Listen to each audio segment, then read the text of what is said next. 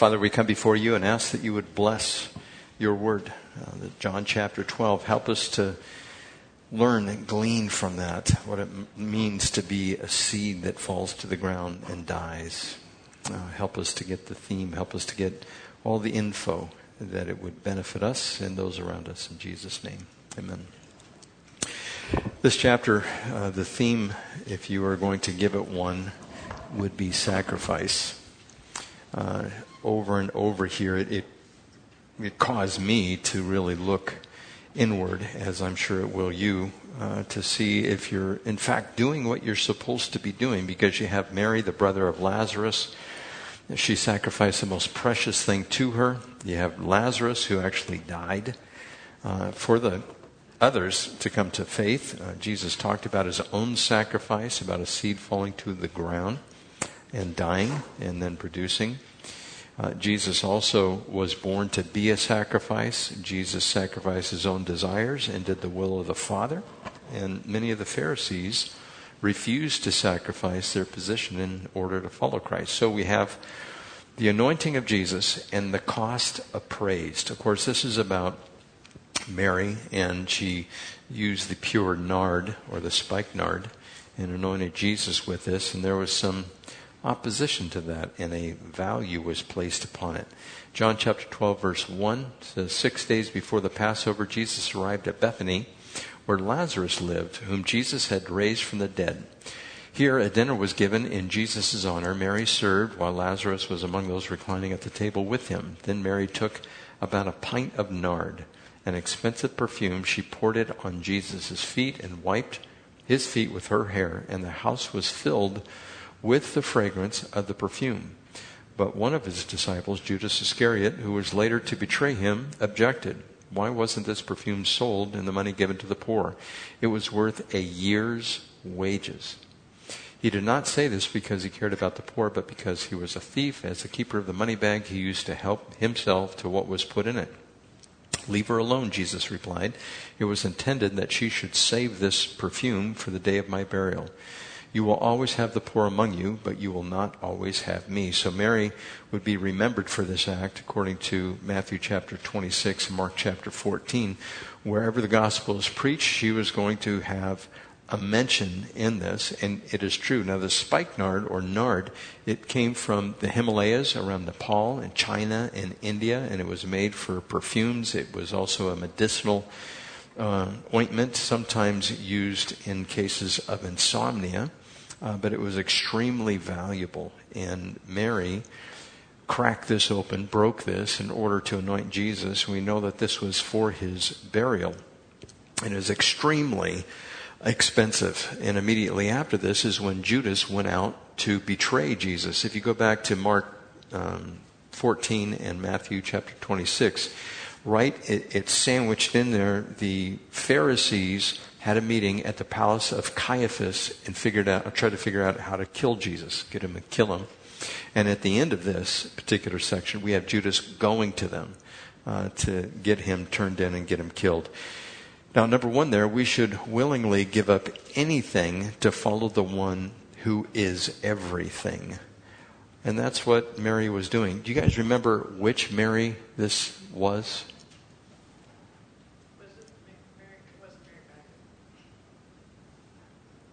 It tells you in the previous chapter.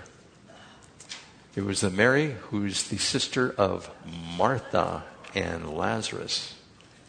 It says that in the previous chapter.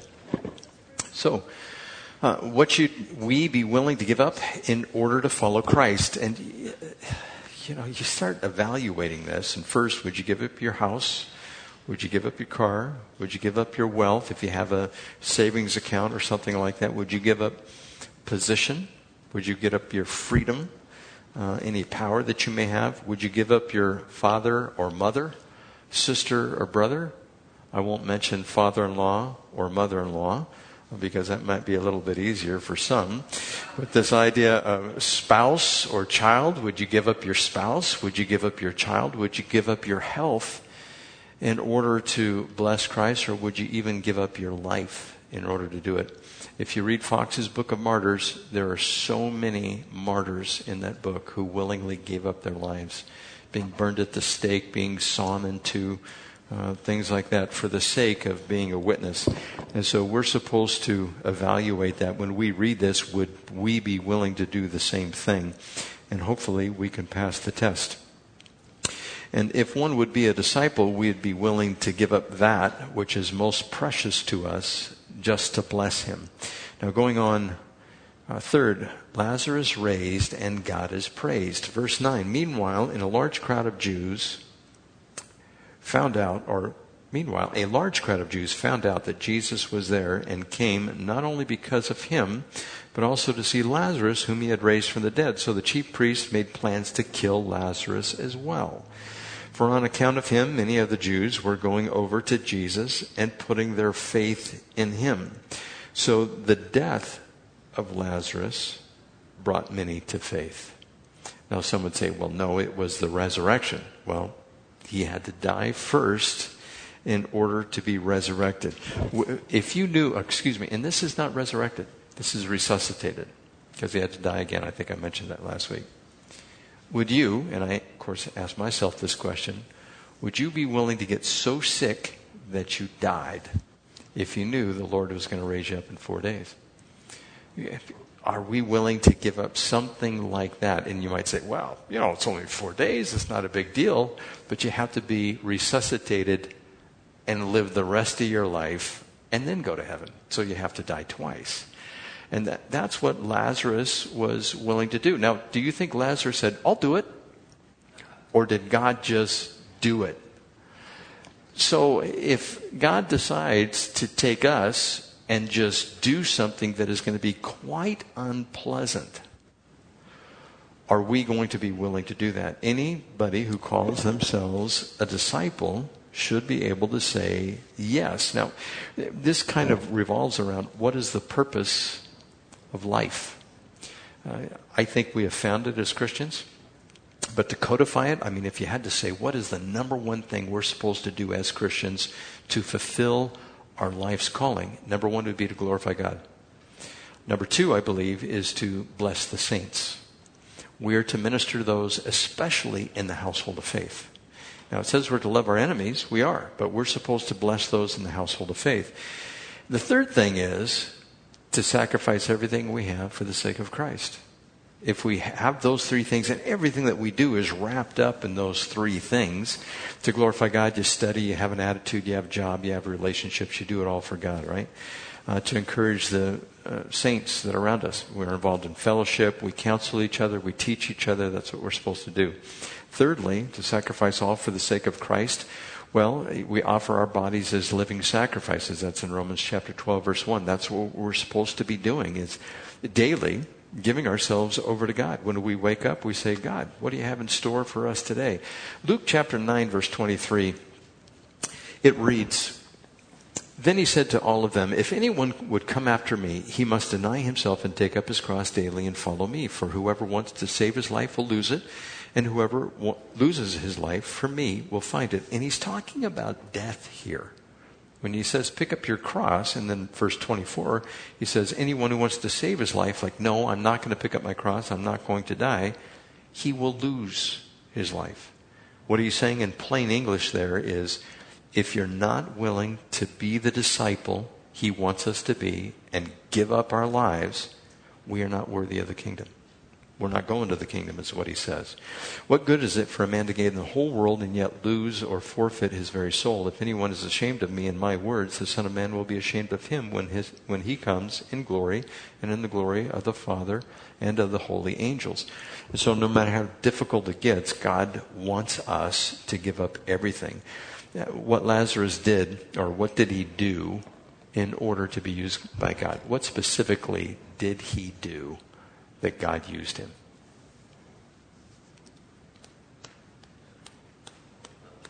He died. He was his friend, but the thing that Lazarus did to glorify God was he died. And then, what did God do? Everything else. Brought him back to life. The people saw him. He was the witness. People came because of what Jesus did, but also because of Lazarus. And so that's kind of like Jesus is the vine. We are the branches. If you abide in the vine, you will produce much fruit. What does a grapevine, have to do to produce much fruit? Not get cut from the main stem. If it gets cut from the main stem, there is no fruit. I don't know if you guys have ever done a vineyard. I've done some vineyards here. And you string those horizontal branches out and you clip them just right. And then the next season, you get all these grapes hanging down, right? And you clip off and you truncate some of them that aren't going to produce fruit. And it produces much fruit. And every once in a while, you make a mistake and you cut the wrong branch. And when you cut the wrong branch, you might as well just take the rest of the branch off because it's not going to survive unless you graft it back in. You can't graft the whole vine back in. You have to graft in a bud. You can do that, but it's not going to produce. Well, we simply have to abide in Christ, abide in the vine, and we will produce the fruit. Lazarus did nothing except for die, and that's all any disciple has to do is just simply die. But our objective in this is to be willing. You have to be willing just to say, God, whatever you want. And by the way, I'm delivering this to you as a form of encouragement. You guys are here on Wednesday. I'm certainly not going to beat you over the head and say, you need to get with the stick, you need to study more. I'm not even going to do that. This is just a way of encouraging you guys. Check on yourselves. Is that really the attitude of your heart, or are you here because you feel obligated to? It should never be out of obligation that we come to a study or we serve God. And remember, if we do this with the right attitude, if we're willing, we gain heaven and a rich reward. If we're not willing to do so, we gain nothing.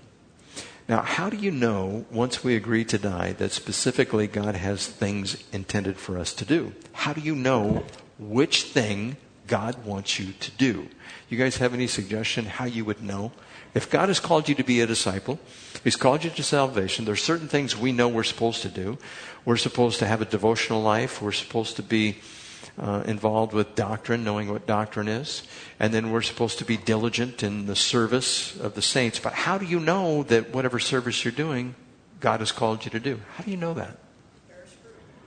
What's that?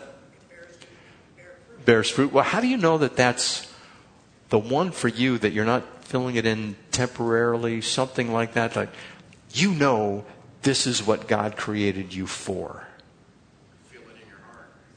You feel it in your heart. Isn't the heart deceptively wicked? Who can know it? Does somebody have a question back there? An answer? Well, that's true. We pray and ask God. Do you think people have prayed and asked God if they were supposed to do something or not, and they did the wrong thing? So, now, that's probably, from our perspective, it's the wrong thing. From God's perspective, it was a time of testing and trial, and you go through it. But how do you know that's the thing God wants you to do? Any clue? Won't you see it by that ministry flourishing? Okay, how about, what's the guy that has the big church in Texas that it is just over? Joel Osteen. It's flourishing.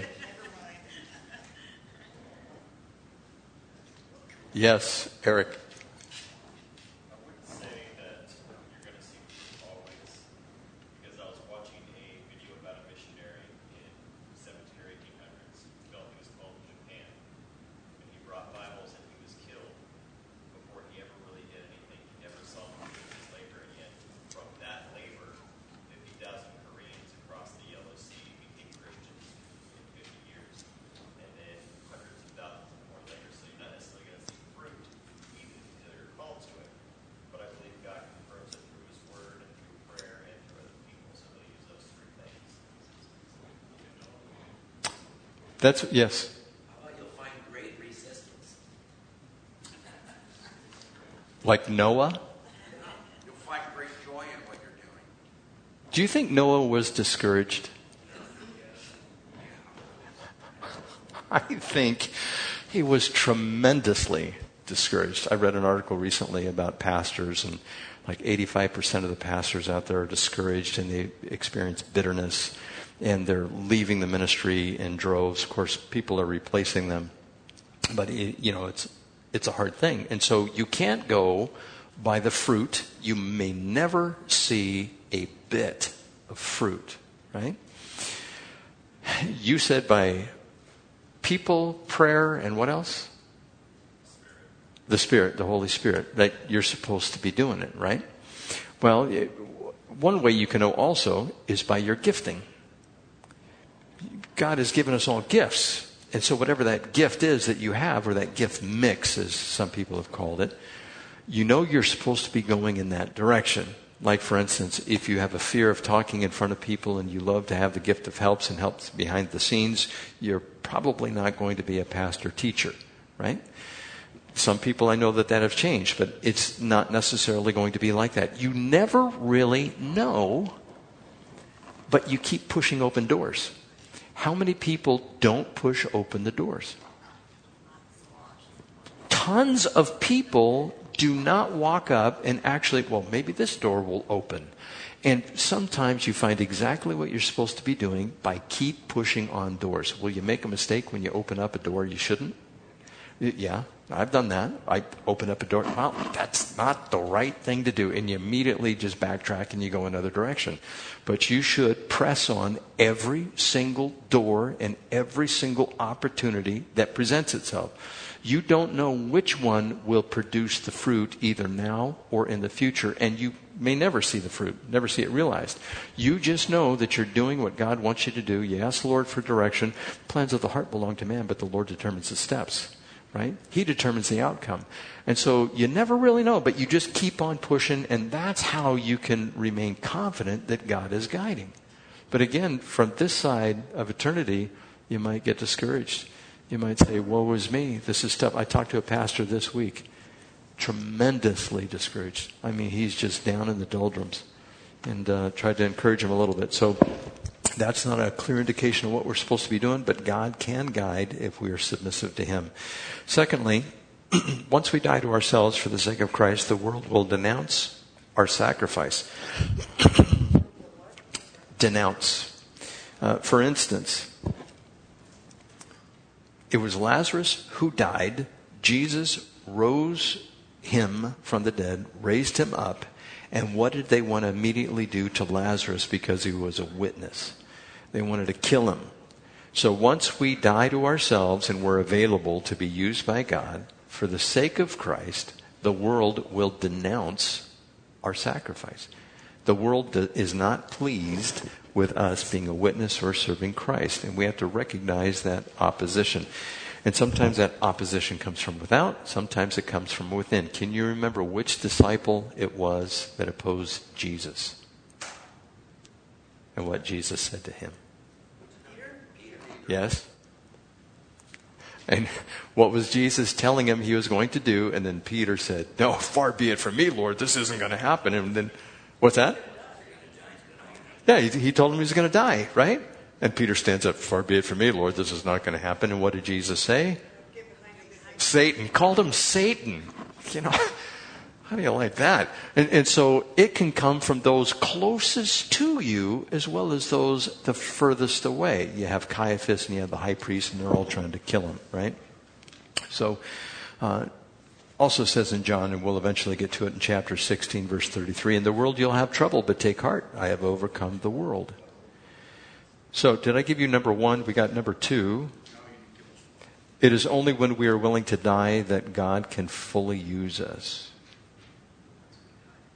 That's in our weakness, He is made strong. You can't be much more weak unless you die physically, right? But now, I think He's talking here figuratively.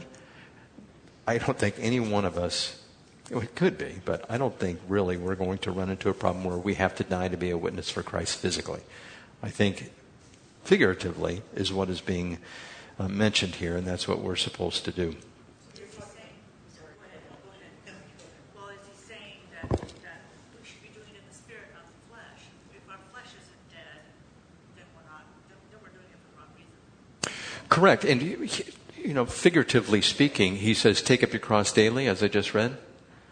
Well, if you did that literally, you would nail yourself to a cross. And you would die. And then you can't be used anymore unless he resuscitates you, right? So he's talking figuratively as far as dying. The message is literal with Lazarus, but the intended application is figurative. That all of our desires that we have need to be crucified. And so we only do what God wants us to do. Jesus only did the will of the Father. He never did his own will, as we'll get to. Now going on here. First blanket number 2 is die. Once we die to ourselves. Triumphal entry in the rising of praise. Verse 12, the next day the great crowd that had come to the feast, or for the feast, heard that Jesus was on his way to Jerusalem. They took palm branches and went out to meet him, shouting, Hosanna, blessed is he who comes in the name of the Lord, blessed is the King of Israel. And this is taken from Psalm 118, verse 25. If you look it up in the NIV or King James, it says, save now. But that's what Hosanna means, is save now. Jesus found a young donkey and sat upon it, as it is written, do not be afraid, O daughter of Zion. See, your king is coming seated on a donkey's colt. And this is fulfillment of Zechariah 9:9. This is being quoted out of the Old Testament. A fulfillment of prophecy, verse 16. At first, his disciples did not understand all this. Only after Jesus was glorified did they realize that these things had been written about him and that they had done these things to him. Now, this was foretold when I went through John the last time, and I went through Daniel, and I went through Revelation. I think I talked about this in Daniel chapter 9, verse 25. It reads, no one understand this, from the issuing of the decree to restore and rebuild Jerusalem until the anointed one, the ruler, comes. There will be 7 sevens and 62 sevens. It will be rebuilt with streets and a trench, but in times of trouble.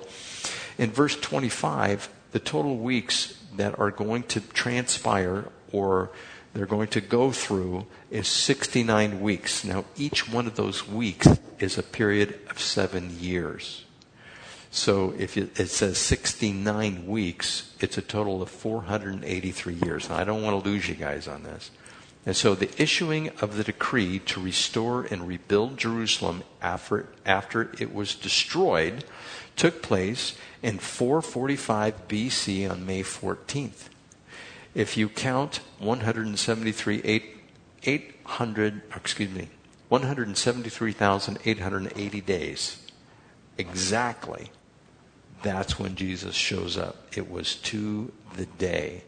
So, 69 weeks or 483 years that were prophesied for Jesus or the Messiah to show up, it actually happened, counting from May 14th, 445 BC by Artaxerxes Longimanus. So as soon as he gave that decree, the clock starts ticking. And it was to the day he showed up. The Pharisees should have known this. I think some did. They were just afraid to speak up, even though it was fulfilled prophecy. And so this is a reason for faith here, that it was prophesied to the exact day. I mean, do you know what you're going to be doing in 173,880 days later? Well, I'm going to be in heaven. I don't know about you guys, but do you see how that works out? You couldn't prophesy anything that far ahead. In fact, Jesus showed up on that time, which meant he was the Messiah. Number one there, God has told us in advance what he's going to do. Now, he just did that in Daniel chapter 9, verse 25, until the anointed one comes, the ruler of the people, and he'll be cut off. Now, God always tells us what he's going to do in advance. In Amos chapter 3, verse 7, it says, surely the sovereign Lord does nothing without revealing his plan to his servants, the prophets. We know exactly what's going to take place before the end comes. We even know when God, Jesus Christ, is going to show back up to earth. It's going to be one of 2 dates. It's either going to be, from the book of Daniel, it's either going to be 1,290 days, or I think it's going to be 1,335 days. In Daniel chapter 12, verses 11 and 12, it says, blessed is he who waits until after the abomination of desolation, either 1,290 days or all the way to 1,335 days. And that's when Jesus is coming back. He says it in Scripture. He's already told us. If one of us was to be here during the tribulation and we saw that, you can start clicking off the days. And he's going to return at that time. And so he has already let us know what is going to transpire. He's already told us that the rapture is going to take place. You guys remember the rapture verses from Revelation? When we were in Revelation, we went over those. It's 1 Thessalonians chapter 4, verses 16 and 17. 1 Corinthians chapter 15, verses 51 and 52. You have them written down there. It's also Isaiah chapter 26, verses 19 through 21, and John chapter 14, verses 1 through 4. John chapter 14 is, in my Father's house are many rooms, or many mansions. If it were not so, I would have told you. I go away to prepare a place for you, that where I am, you may be also. And you know the way to the place that I am going. Jesus is the way, the truth, and the life. So that's how you get to heaven, is by knowing him. He's the way. And so all this has been prophesied. We know what's going to happen. We know the 7-year tribulation divided into 3 parts. He's already told us all this stuff. What he hasn't told you is what's going to happen tomorrow. He's told us the prophetic timeline. That's all we need. If he wanted us to know more, he would have given us more. We know where he's going to land too when he comes back. Do you guys know where he's going to land when he comes back from heaven? Mount of Olives. That's right. And in the scriptures here, it talks about Jesus being in Bethany. Bethany is at the Mount of Olives. Jesus resurrected from that region, which is the Mount of Olives. Bethany is just right over the top of the Mount of Olives. And the disciples were there in Acts, I think it was chapter 1, and they're watching Jesus go up. So this angelic host shows up and says, "What are you guys looking for?" And Jesus is going to come back the exact same way he left. So we know he's going to come back. And in Zechariah chapter 14, he's going to come back right there. And then the ground's going to split to the north, to the south, right to the gate beautiful. And he's going to walk through there. So we already know all of that. It's been prophesied. And so we don't have to worry or fret about what's taken place. Now going on, the cost of following Jesus is to be appraised. Yes? Can I get number 2? I'm sorry. Number 2. Oh, I didn't even give it to you. First coming verified, second coming prophesied. So it was verified by him showing up 173,880 days from the decree of Artaxerxes. So it was verified. And the next one is prophesied. So we know exactly when he's going to show up to earth. Now, again, I mentioned this. But what is going to take place before he comes back as far as we are concerned? For us. Rapture. That's right. The rapture is going to happen. The rapture and the second coming are 2 separate things. They're not the same thing. Some churches teach that it's the same thing, and it's not. It's not the same thing.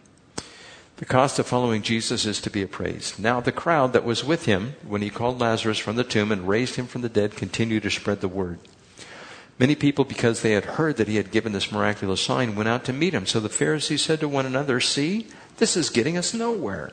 Look how the whole world has gone after him." Now there were some Greeks among those who went up to worship at the feast. They came to Philip, who was from Bethsaida in Galilee, with a request. "Sir," they said, "we would like to see Jesus." Philip went to tell Andrew. Andrew and Philip, in turn, told Jesus. Jesus doesn't even respond to their request. He says 4 things. In verse 23, 24, 25, and 26. There are 4 statements here. Jesus replied, he didn't say, "I'll bring him on over." He didn't say that. He said, "The hour has come for the Son of Man to be glorified." To me, that's a non sequitur.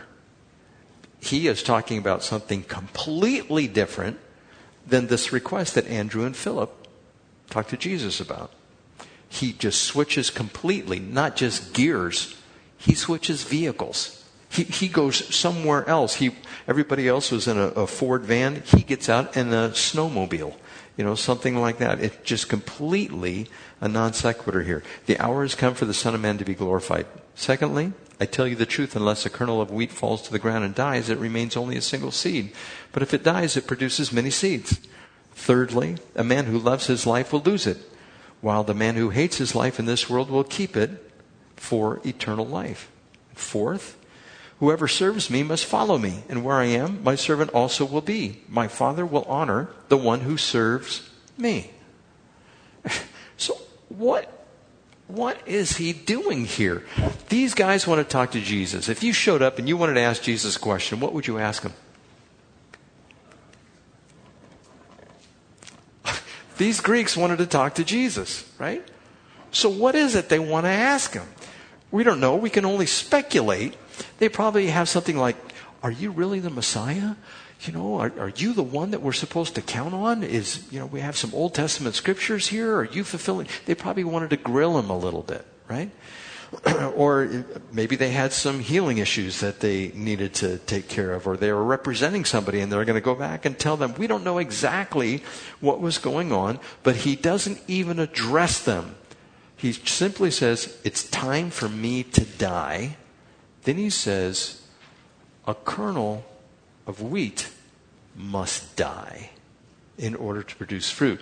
So he's linking the two. First, he's going to die. He's going to produce fruit. Then there's a kernel that must die, and it cannot produce fruit unless it dies. Who do you think the kernel is? Us and the Greeks. That's who he's talking. The Greeks are there, and he goes, a kernel must die to produce fruit 30, 60, and 100 times. I already said that, Jesus is going to die, so we can take that as a given, right? But he is now talking to the Greeks. He's telling them, you must die to produce fruit.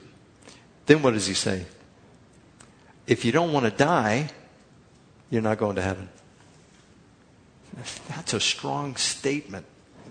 Let's read it again. The man who loves his life will lose it, while the man who hates his life in this world will keep it for eternal life. So he's telling these guys, they show up, they want to talk to him. All he's doing is turning to them and go, die. He's talking about dying to yourself. Yes, figuratively, right? We've already established that it's figurative. Even though he is going to go to the cross and die literally, he's telling them, any desire that you have, it needs to die. If you don't die, you don't go to heaven. I talked to another pastor about this week.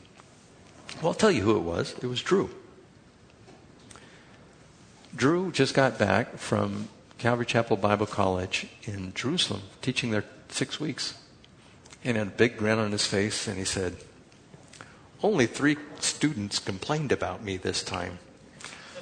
The last time, all the students complained about him because he taught this, that Jesus wants us to be a disciple and we have to forsake everything. Now, some of you guys know Drew.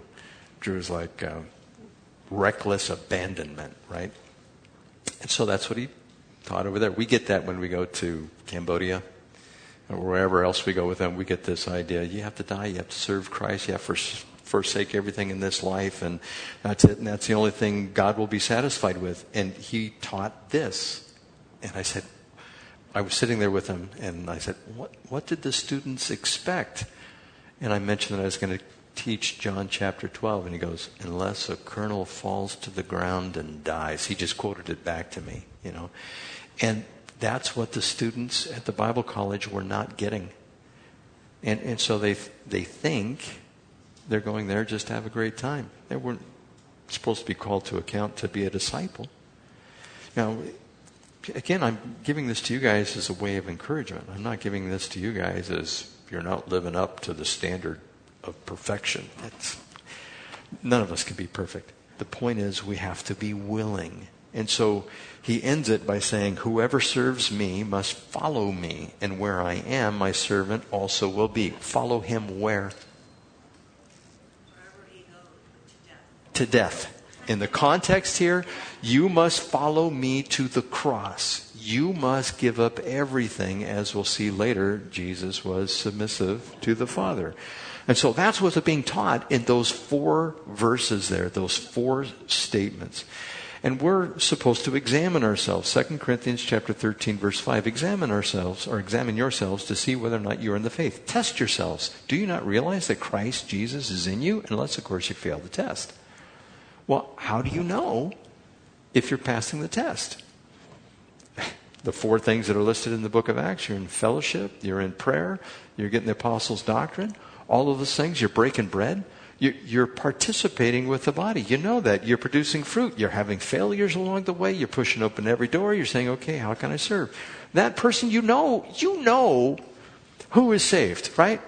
You can tell. There's no mistake when you point to somebody that's a Christian, you go, now they're saved. You can point to them and say, they're an example, right?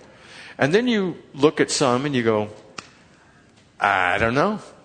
Maybe they come to church. I don't know. Have they really died to themselves? I mean, this is heavy stuff.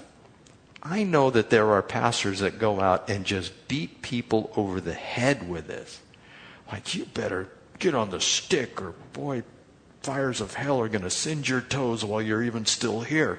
And they do the fire and brimstone thing. Jesus is just telling us the standard. He's just saying, this is it.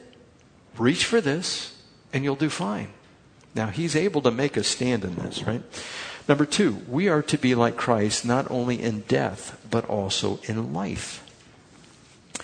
Philippians 2:3, do nothing out of selfish ambition or vain conceit, but in humility consider others better than yourself.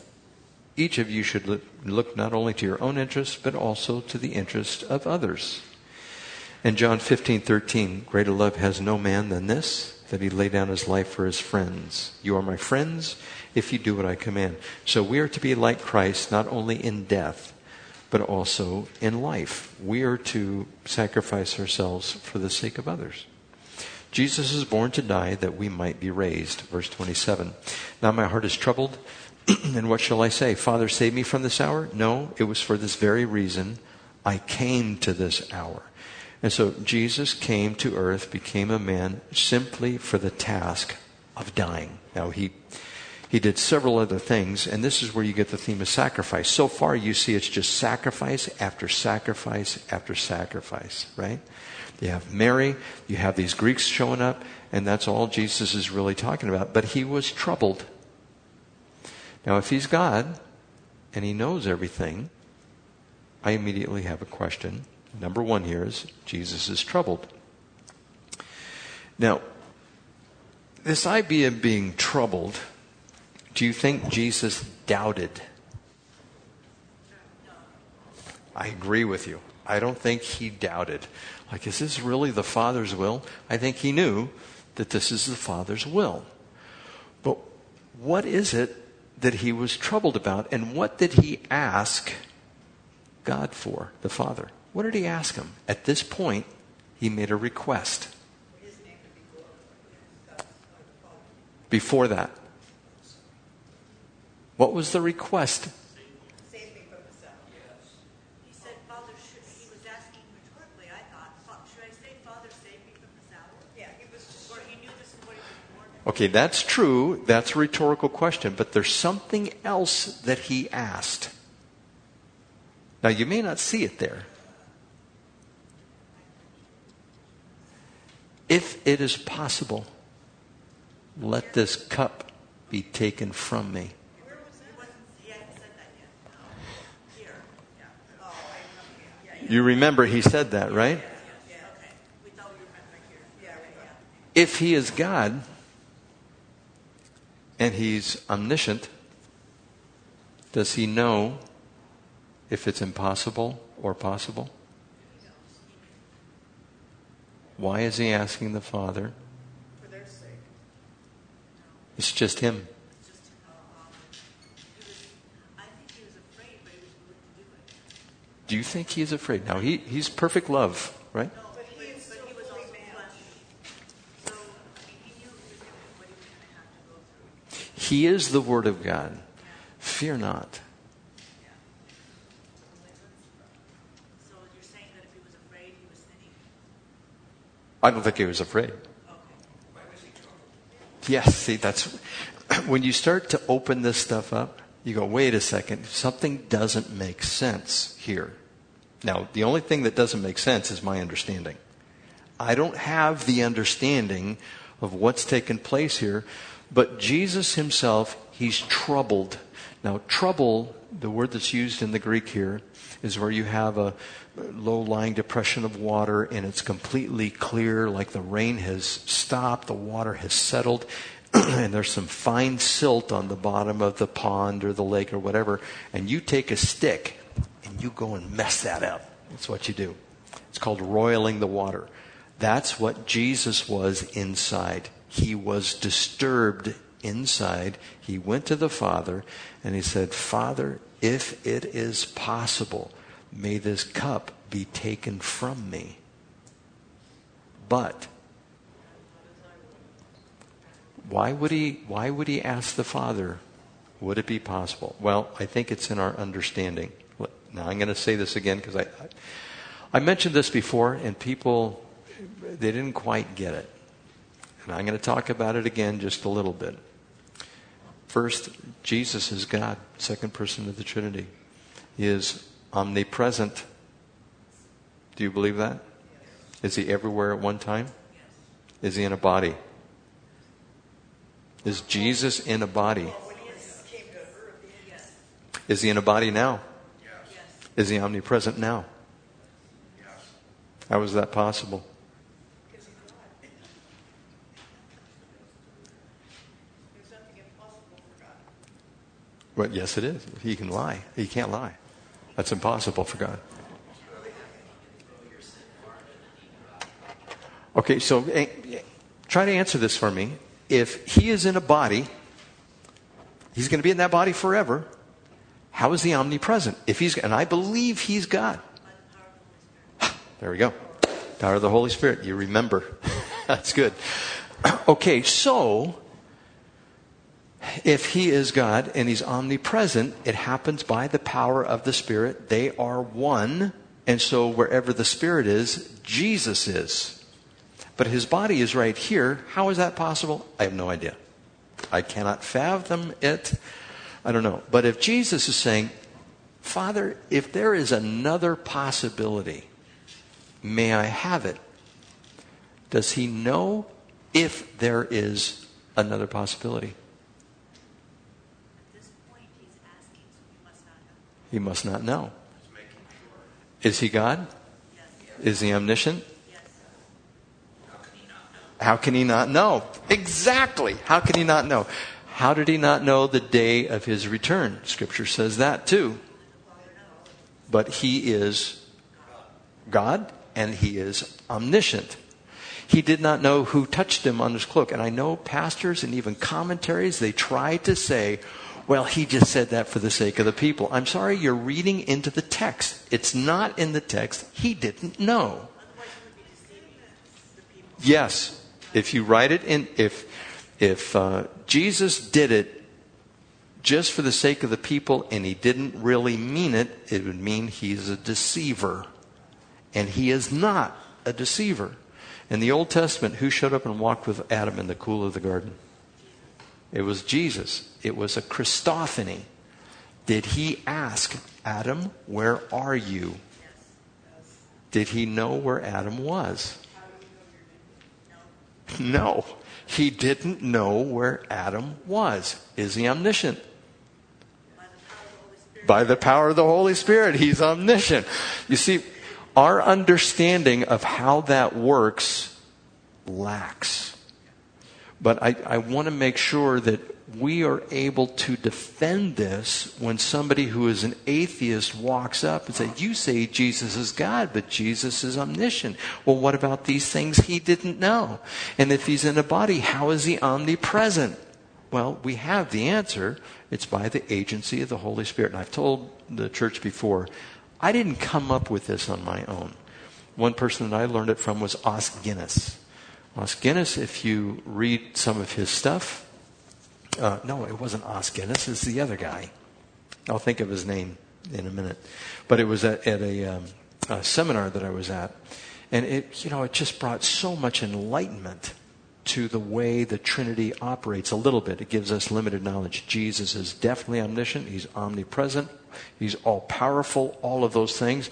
But if you gave him a rock to lift, right, in his human body, do you think he could lift it? Well, maybe, but he has sinews and muscles just like us. I mean, there are limitations to the physics. Now, if he wanted to use his power, he could just speak to it and it would raise, right? But as far as his limitation is concerned in his body, we have to make sure we don't confuse what's going on. So there is the Trinity.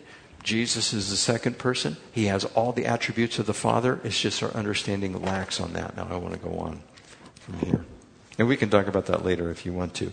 Secondly, when we find out God's will for us, we are to be willing, sacrificially obedient. Willingly, sacrificially obedient. Those are the three words that are there in number 2. When we find out God's will for us, we are to be willingly, sacrificially obedient. Whatever he asks us to do, our heart needs to be willing. If we're not willing, we're doing it for the wrong reasons. And we need to be sacrificial in it. Now, going on, verse 28. Father, glorify your name. Then a voice came from heaven. I have glorified it and will glorify it. Jesus was submissive to the will of the Father. In John chapter 5, verse 19, Jesus says here, I tell you the truth, the Son of Man can do nothing by himself. He can only do what he sees the Father doing, because whatever the Father does, the Son does also. In John chapter 12, verse 49, for I did not speak on my own accord, but the Father who sent me commanded me what to say and how to say it. So we see that Jesus is definitely submissive to the Father. But number 4 there, Jesus is equal to the Father. He is equal to the Father in his essence, but in his position as the Son, he is submissive to the Father. But he is of the same stuff that the Father is made of. They are equal as far as that is concerned. John chapter 14, verse 9. Don't you know me, Philip, even after I have been among you for such a long time? Anyone who has seen me has seen the Father. How can you say, show us the Father? So Jesus is equal to the Father. He's just submissive to him. And Jesus' purpose was to glorify the Father. In verse 29, the crowd that was there and heard it said it thundered because God the Father spoke. Others said an angel had spoken it to him. Jesus said this voice was for your benefit and not mine. You see that? So he clearly makes a distinction there. When something is done that is a miracle or miraculous, he says when it's done for somebody's benefit. He's not hiding the cause of these things. He's not trying to deceive in any way. He didn't try to throw his voice. It was simply the Father. He's the one that did it, and is for the benefit of the disciples who were there and also any Jews that would have been around. God reaches out, number 5, to banish doubt. God reaches out to banish doubt. And that was the purpose of the voice. It gave faith and hope to the disciples and all who would come after Christ and his crucifixion. God wanted to make sure that there were sufficient miracles for individuals to believe, to hold on to. Verse 31, now is the time for judgment on this world. Now the prince of this world will be driven out. But I, when I am lifted up from the earth, will draw all men to myself. And there's a double meaning here. When he's lifted up in height on the cross, he'll draw men to himself. And also exaltation, rank and position. He is exalted to the King of Kings, the Lord of Lords. He has suffered, and he was made perfect under his suffering, and he will be exalted to a place where he's going to be judge over all. The Father has given all judgment into the hands, it says. Verse 33, he said this to show the kind of death he was going to die. So the double meaning is there. And we know, according to Philippians, that he was given a name that is above every name, that at the name of Jesus every knee shall bow in heaven and on earth and under the earth, and every tongue confess that Jesus Christ is Lord, to the glory of God the Father. So everything has been put under him as a footstool, so to speak. Going on. Verse 34, the crowd spoke up, we have heard from the law that the Christ will remain forever. How can you say the Son of Man must be lifted up? Who is this Son of Man? They were kind of clueless here what's going on. And being lifted up means crucified. And these people were just simply unfamiliar, or they were ignorant about the suffering servant in Psalm chapter 22 and also Isaiah chapter 53. It talks about how he's all out of joint, how his mouth is dry, his tongue sticks to the roof of his mouth, they divided their garments amongst them. All of these things, he was a man of sorrows, familiar with suffering. All of these things were prophesied in the Old Testament, and the fact that he would be cut off according to Daniel chapter 9, verse 26. All of those things apply. That is in Scripture. Verse 35. Then Jesus told them, you are going to have the light just a little longer. Walk while you have the light before darkness overtakes you. The man who walks in the dark does not know where he is going. Put your trust in the light while you have it, so that you may become sons of light. When he had finished speaking, Jesus left and hid himself from them. Trusting in Christ is what makes us a child of God. That's it. That's all that's required. Now, is it a genuine faith? Well, is your trust, your belief genuine? If it is, then you're a child of God. Then you might say, well, am I dying? That's where examine yourself to see if you're in the faith. Are you dying? Not in a literal sense, but in a figurative sense, to all your cares and desires, everything that surrounds you.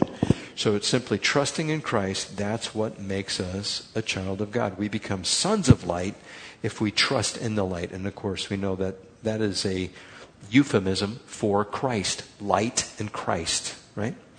Verse 37, even after Jesus had done all these miraculous signs in their presence, they still would not believe in him. This was to fulfill the word Isaiah the prophet. Lord, who has believed our message? To whom has the arm of the Lord been revealed? For this reason they could not believe, because as Isaiah says elsewhere, he has blinded their eyes and deadened their hearts, so that they can neither see with their eyes, nor understand with their hearts, nor turn, and I would heal them.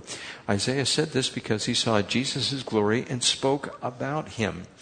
And so there is a curse on the nation of Israel, and I stress the word nation. It is not on the individual that prevents them from coming to Christ. Because we know, Scripture says, there is no difference between Jew and Gentile. God is willing to save any one of them. But as far as the nation is concerned, the nation has been blinded for a period of time. And a curse has come on them. That's why the city was ransacked in 70 A.D. by Titus. And so this curse, are some people cursed where they just cannot see? The curse that we have is our own pride. And that is the next thing here. The only thing that keeps people from believing or for believing in order to be saved is pride. That's it. The Jews can be saved still individually, but as a nation, God has that nation in his hand. And that nation is under a curse until he comes back, until their eyes are open, until he restores all things. That's why they are surrounded by all of their enemies on all sides. That's why the United States has been saying, we're not going to help you so much, Hopefully, the next president who gets in there will be agreeable, even to make Jerusalem the capital. I don't know if you saw that in the news, but one of the candidates says he's going to do that. Shh. Verse 42, yet at the same time, many among the leaders believed in him because of the Pharisees, they would not confess their faith for fear they would be put out of the synagogue, for they love praise from men more than praise from God. 8, pressure from peers can prevent praise to God. When you guys got saved, did you go to your family members and all your friends and immediately tell them you got saved? How did they respond?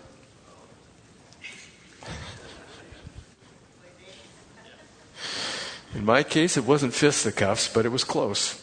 The peers, and then your friends, your good friends, you got to tell your good friends. I got saved. I lost a girlfriend over it. I went to the girl and I said, she was my girlfriend at the time, and I told her I'd become a Christian. She goes, I don't know if I like Christians. And we soon broke up after that. And so, anyhow, those people, the peers that we have around us, they might prevent praise to God because we are afraid. We don't have to be afraid of the rejection. Who'd you rather be rejected by? A girlfriend, a person, a family member, or God? I put my vote. I'd rather be dissed by somebody human rather than by God. Number 9, we are to fear God and not men. Matthew chapter 10, verse 28. Do not be afraid of those who can kill the body, but cannot kill the soul. Rather be afraid of the one who can destroy both soul and body in hell. Going on in verse 44, then Jesus cried out, when a man believes in me, he does not believe in me only, but in the one who sent me. When he looks at me, he sees the one who sent me. I have come into the world as a light, so that no one who believes in me should stay in darkness. As for the person who hears my words but does not keep them, I do not judge them, for I did not come to judge the world, but to save it. There is a judge for the one who rejects me and does not accept my words. That very word which I spoke will condemn him at the last day. And of course, this is a reference to the great white throne judgment. It is listed in the book of Revelation. For I did not speak on my own accord, but the Father who sent me commanded me what to say and how to say it. I know that his command leads to eternal life, so whatever I say is just what the Father has told me to say. So with this, the theme is sacrifice. We understand that if we are unwilling to give up everything, our chances of going to heaven diminish, right? We are really not what we claim to be. This is hard to swallow. And so God wants all of us to become disciples. This inevitably leads to the debate, can you be a disciple or can you be a Christian and not be a disciple? I've said this before. Don't get trapped in that debate. Just be a disciple. I mean, it's that simple. We don't have to worry or fret. The other thing that's with this, we have to communicate this to others. If you see somebody that is really not following Christ and they claim to know him, grab them gently, verbally. Say, come on, be a disciple. Come with me.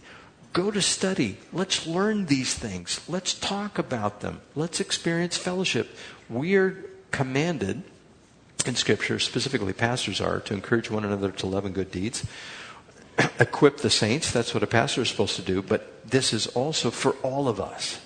And so if you see somebody that you think, well, they're a Christian, maybe in name only.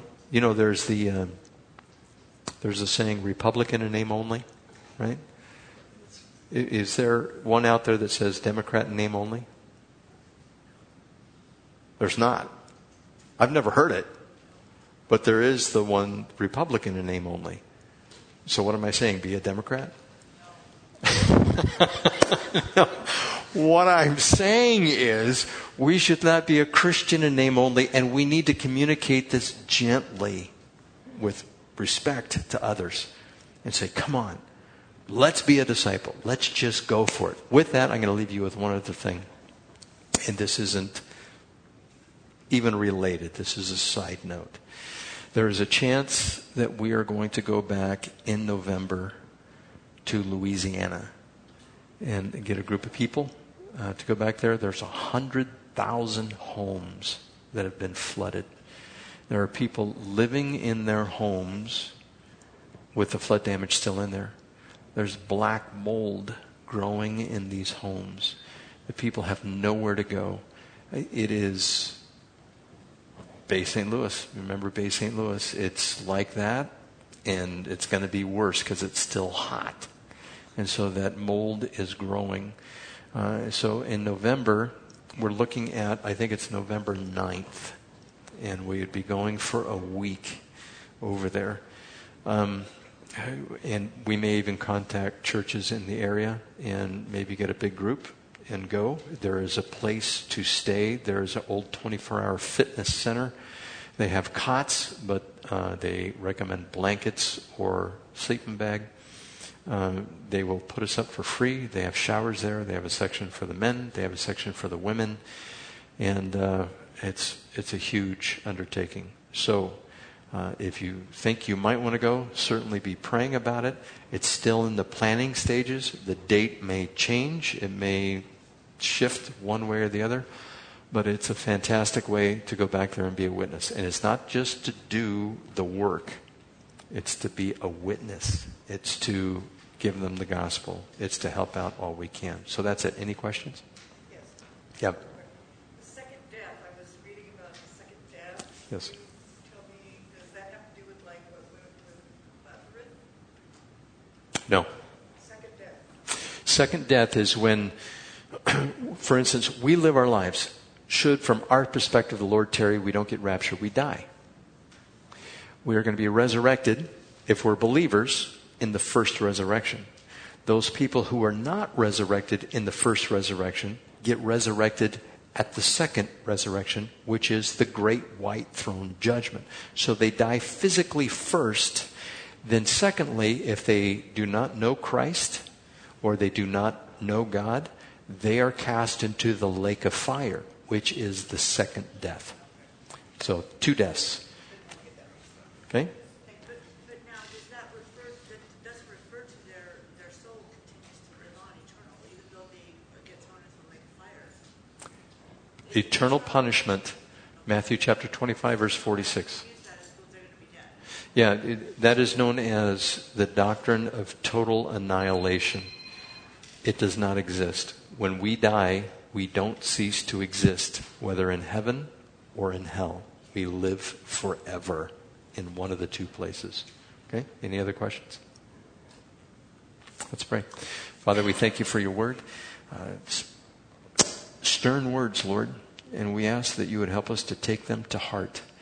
And Father, I would be the first to confess with everybody in here that we fail often, but we desire to be those disciples that you talk about. We desire to be that grain of wheat that produces fruit, that which produces 30, 60, or 100 times which has been sown. We ask that you would use us. Make us 100-fold producing lot of people.